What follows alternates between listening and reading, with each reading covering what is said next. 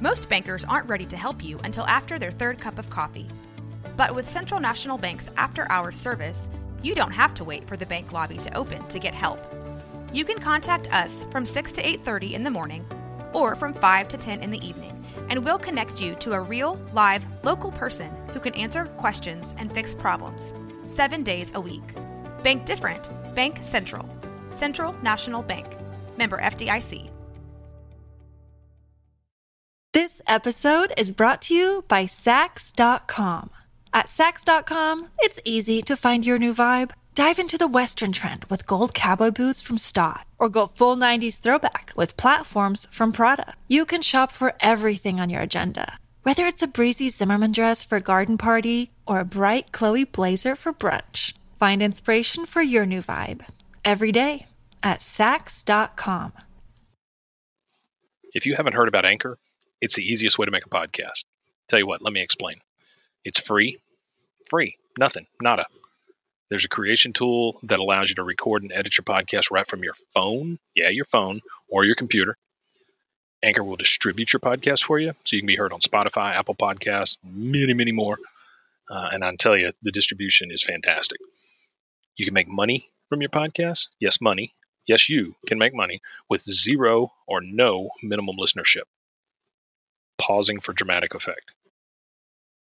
It's everything you need to make a podcast in one place. So, I tell you what, download the free Anchor app or go to Anchor FM to get started and do it now. Now, go, go, go, go, do it now. Go. Attention all internet. Put the children in their cages. Shoot your pets. Yank grandmother's plug. Put down your crack pipe. It's time for Very Dark, Very Quick.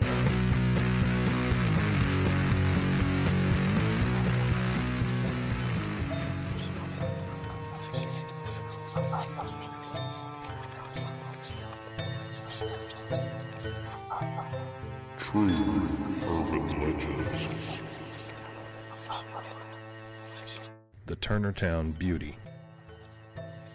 Turnertown, Texas is located at the intersection of State Highways 42 and 64, 10 miles west of Henderson in Rusk County.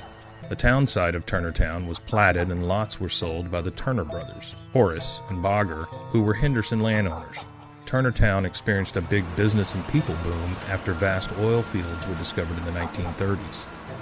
In 1936, the town boasted a population of 1,525 businesses, but by the early 1940s, the population had dropped to 350. During and through the 40s and 50s, the town still had 3 churches, several oil field supply houses, machine shops, and a dozen stores. By the mid-1960s, Turnertown reported 150 residents, and by the late 1960s, there were only 76. Beginning in the late 1960s or early 70s, because of population decline, Turnertown began receiving its mail and city services via nearby Selman City.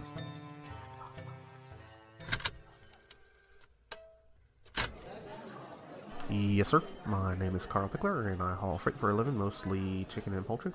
And I have heard about the young girl that was killed. They call her Swamp Jane, or the crushed Clementine, or my son colloquially calls him Rock Sand. Very, very hilarious young man. Yeah, it was a very unfortunate accident. They never identified the girl. They never found the man. Folks around here started calling McNeil Creek, they started calling it McNeil Creek or McPhear Creek or McPhear Creek. And it was a pretty foggy night on my encounter. And on foggy nights, it takes a lot of the old Java juice to keep me going, and because of that, I have to make pit stops pretty often. You know what I'm talking about. I was in the middle of a run from Hot Springs down to Houston with a load of young friars. Well, you have to get off I-30 at Texarkana and go through Longview, which eventually connect you to 45 that you follow into Houston. Well, right around Turnertown, there's a little gas station called Bunny's that I stop at when coming through to relieve myself and fill up the thermos for the rest of the way. Well, that night I go there, and the place was closed. Apparently it was Bunny's birthday or something. Happy birthday, Bunny. She's been serving us for a really long time. We love our Bunny. Thank you, Bunny. I had to go real bad. And The rest of the city, by that time, is, no pun intended, a ghost town. So I go back to my truck and I head out to a flat spot so no one can see me from the road to do my business. I pull off 42 and kind of push into the brush a bit to hide my deed. I go out of the truck and go around to the back. Now, if you know anything about those parks, there's a couple creeks around there, and that water sound always helps me go. So there I am doing my business when up comes a young girl out of nowhere. Out of nowhere. Now, I'm a gentleman. My mother raised me right, so I hid my shame real quick and asked her if she was lost. I mean, you don't see girls wandering around in the middle of the night out by a creek. I called to her a couple times before she finally turned around. And brother, when she did, oh man, it's hard. It's hard for me to even talk about it. She had this big gash on her forehead and was bloody all over her face. I kind of jumped a little, but got my composure together and ran over to see if I could help, and that's when it got real weird. She just disappeared. She just vanished. She left into thin air. I mean, she was there 1 second, and then she wasn't. Weirdest damn thing I ever saw. For me, that was the last time I ever went to Turntown. I take care of my business beforehand, and I call Bunny to make sure she's going to be there. I am not looking forward. I am never doing something like that again. I later found out that they do call her the Turnertown Beauty, which is kind of ironic in a way.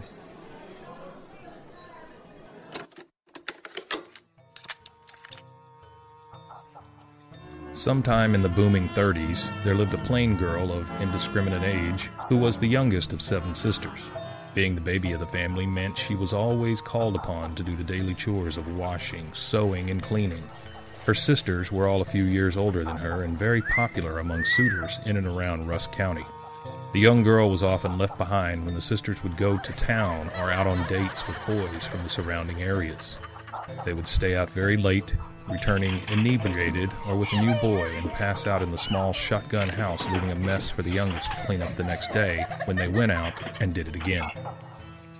The father of the girls was an oil field worker, a hard-working roughneck, taking advantage of the new oil deposits recently discovered. He worked in the rough-and-tumble oil fields for long stretches, leaving all of his children alone for weeks on end. When he finally did come home, he was often drunk, tired, and very angry from the excruciatingly hard work. He would stay drunk most of the time he was home, and often became very abusive to the youngest daughter because she was the only other body in the house. The mother of the girls passed giving birth to the youngest daughter, and this was always a starting point for abuse with the father. He would often blame her for taking his wife away from him by being too hard to birth, before slapping her around and finally passing out.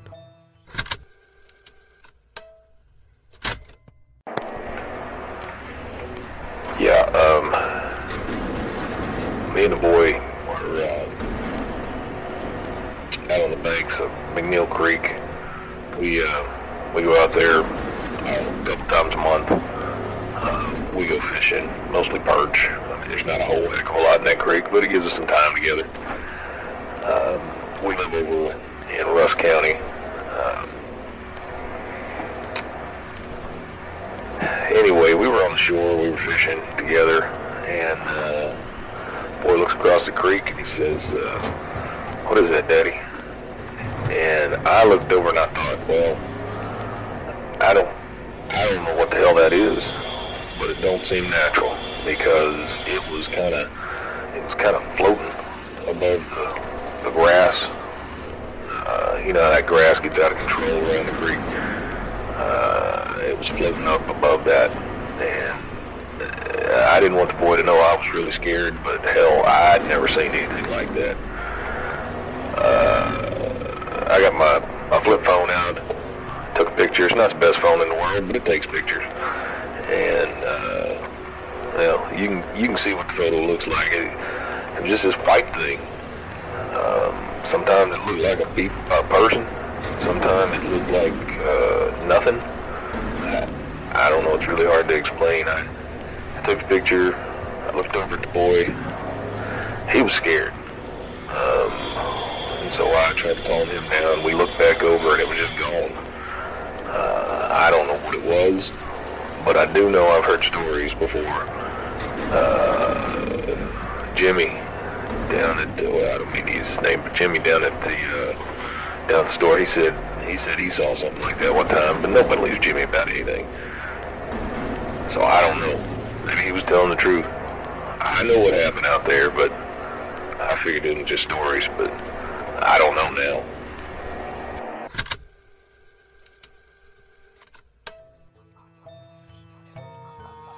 As she slaved away each day, the girl dreamed of a better life and would often lose herself to daydreaming. Because of this, the sisters and father thought her to be simple and would call her names and belittle her. They would say things like, "You'll never be anything, you're too plain to have a husband, and you're the reason Mother is not here." The girl was said to keep to herself, even when there was no one else around, because she was ashamed and felt as though no one would accept her. Before the term agoraphobic existed, she was called a homebody by most everyone in town. When concerned neighbors would try and check on her, she would answer the door with half her face hidden and speak in short staccato sentences. She would say things like, "Everything is fine. I have work to do. Please don't concern yourself, and you'll wake my father." She would tell the party to leave fairly abruptly because of the fear someone would spot her talking to anyone and punish her both verbally and physically. Everyone in the area knew of her father's temper. He had been thrown out of most establishments in Turnertown and the surrounding areas because of his abusive, drunken tirades at no one and everyone. At a certain point, because this was so prevalent, the neighbors and shop owners stopped speaking up, considering the whole family a lost cause. This caused the torment to continue for years and years, leaving an already scarred young woman to fend for herself.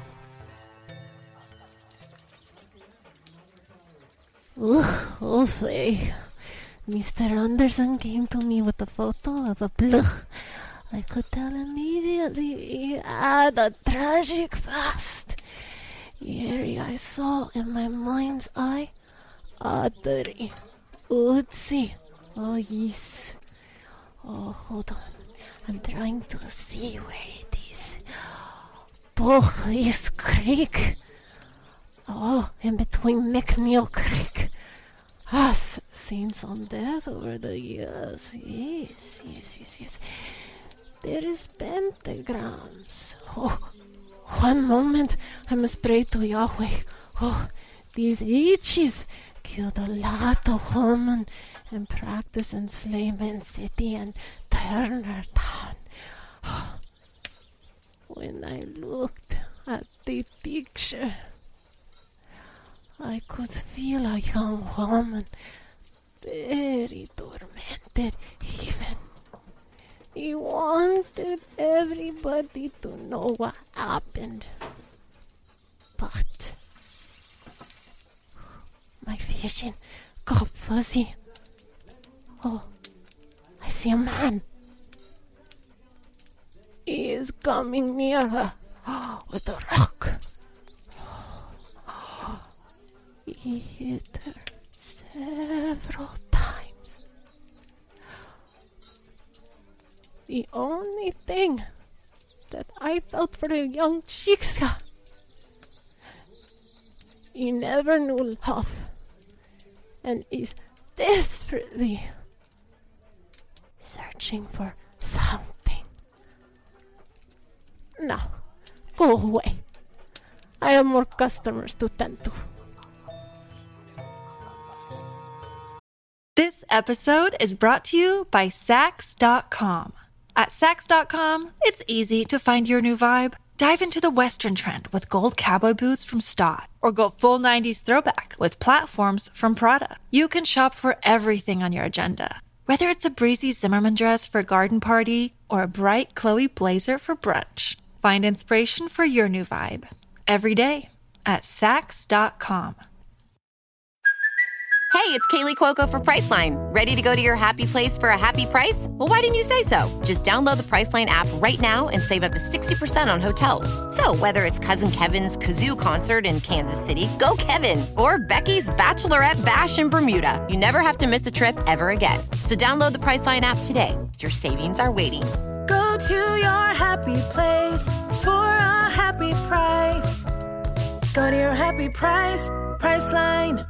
Mom deserves the best, and there's no better place to shop for Mother's Day than Whole Foods Market. They're your destination for unbeatable savings, from premium gifts to show-stopping flowers and irresistible desserts. Start by saving 33% with Prime on all body care and candles. Then get a 15-stem bunch of tulips for just $9.99 each with Prime. Round out Mom's menu with festive rosé, irresistible berry chantilly cake, and more special treats. Come celebrate Mother's Day at Whole Foods Market.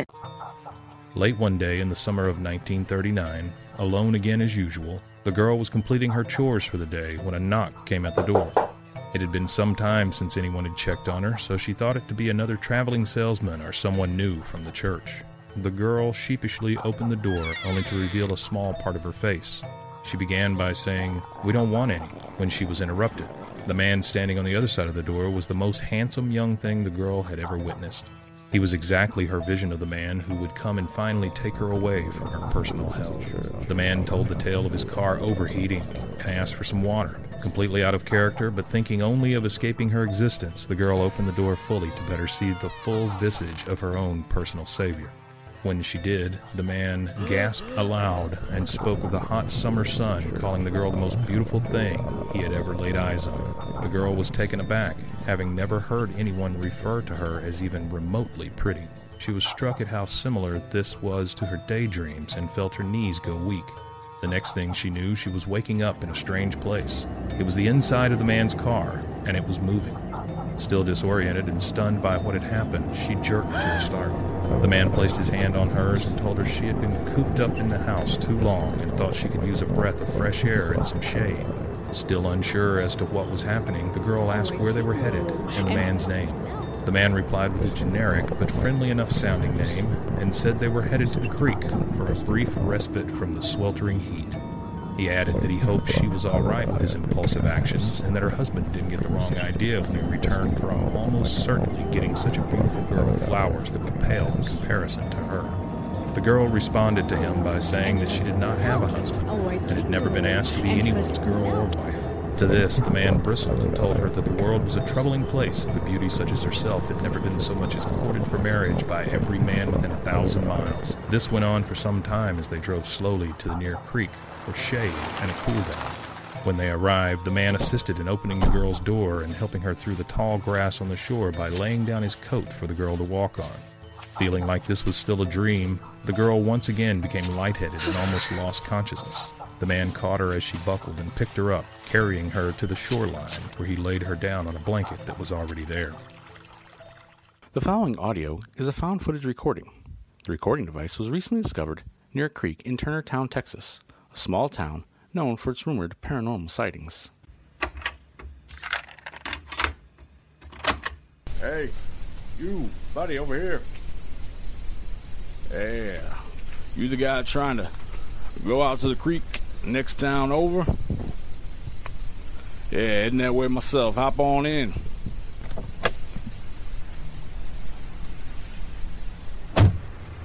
McManor. Sheriff McManor, if you will.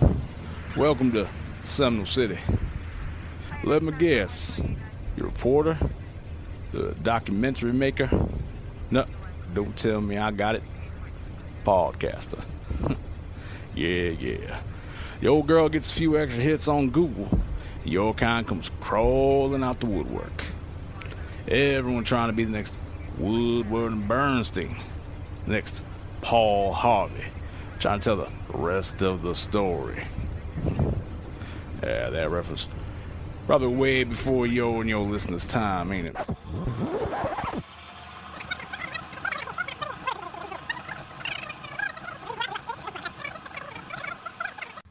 Am I right? God forsaken sight. Does nothing but waste people's time and money. You see Turnertown? It ain't a very big city. Hell, it's barely a little town. Nothing really to do out here besides a little fishing, a lot of drinking. Sure as hell ain't able to afford its own sheriff's department. Seminole City Sheriff Department covers them, plus a few other specks on the map out here.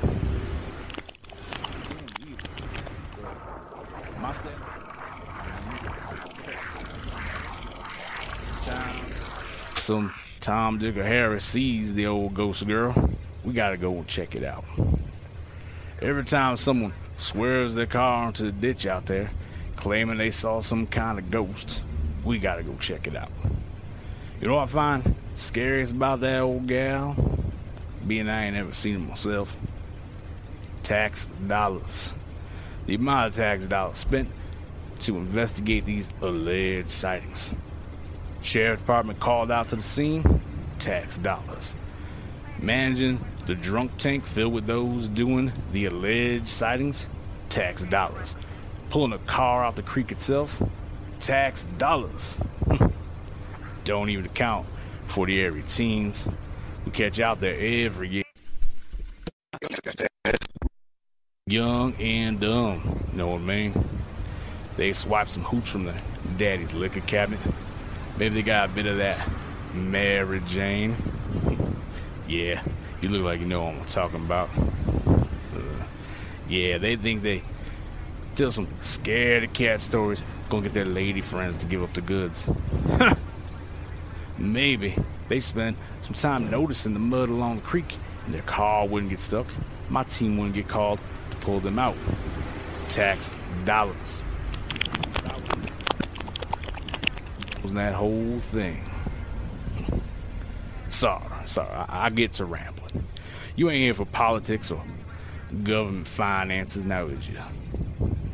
What exactly are you here for?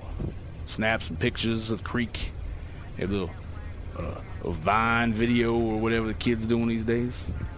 Not like you're gonna interview the Turner Town beauty. Hell, you ain't gonna find anyone related to her either to give you some kind of scoop. They all left a year or two after she was well, you know. Anyhow, here we are, Turner Town Creek, home of the world famous Turner Town beauty. Go ahead, hop on out. Feel free to walk around. Get your Instagram selfie or your YouTube on. Leave your recorder in your bag here. Don't worry about it. I don't want you slipping and falling in the creek and losing your material. Alright, have fun now. Be careful. Freaking morons. I wish they'd just leave our little town alone. Podcast.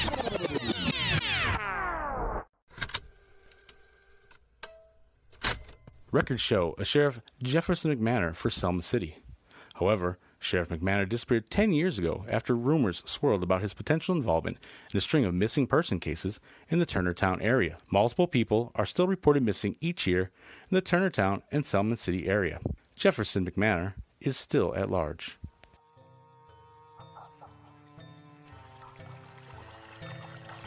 Not noticing her surroundings, the girl finally felt safe and wanted this day to go on forever. The man told the girl of her beauty and how the world didn't appreciate beautiful things. He began to speak of the horrors he had seen over the years and how man was an ugly, ugly species. He told the girl things like the world can't appreciate her inner and outer beauty, so they mocked her. How her family didn't deserve such a beautiful, delicate flower, and that one day they would understand, but it would be too late. The girl had no words for the man, being unsteady at best in her new surroundings. Such a cataclysmic change to her world had caused her to be confused and unsteady. As she struggled to come to her senses, she began to notice the blanket, what looked to be fresh bloodstains on the grass, and the way the man began to change. He had begun to look at her differently, almost like he was becoming angry at her. He rambled on about how this place was a nasty pit of despair and they would all pay for their sins. Becoming increasingly afraid, the girl told the man her father would be home soon and she needed to be there. She began to get up off the blanket when the man grabbed her by her arm and started pulling her down. They struggled for position, but the man, being much stronger, got her down on her back and straddled her chest, holding down her arms with his knees. He was noticeably angry at this point, sweating and panting profusely as he held her down against her will. He stared through the girl for what felt like forever, becoming more and more enraged and speaking in unintelligible sentences that trailed off into the late summer wind. Finally, speaking in a low growl, the man told the girl that the world does not deserve beautiful things and that everything beautiful must be destroyed. The man began chanting in what sounded like a very old language and rocking back and forth on top of the girl. He raised a large rock that was covered in crimson stains, and as the girl screamed, he began to smash her in the head. The scream stopped at the very first blow. He pummeled the now lifeless girl over and over until there was almost nothing left of her face. Not much more is known about the man, but accounts of the girl roaming the banks of McNeil Creek persist to this day. Turnertown is almost deserted and has become a shell of the once vibrant oil town of the 1930s and 40s. However, people from all over flock to the shores of McNeil Creek hoping to get a glimpse of the Turnertown beauty as she continues to search for a better life.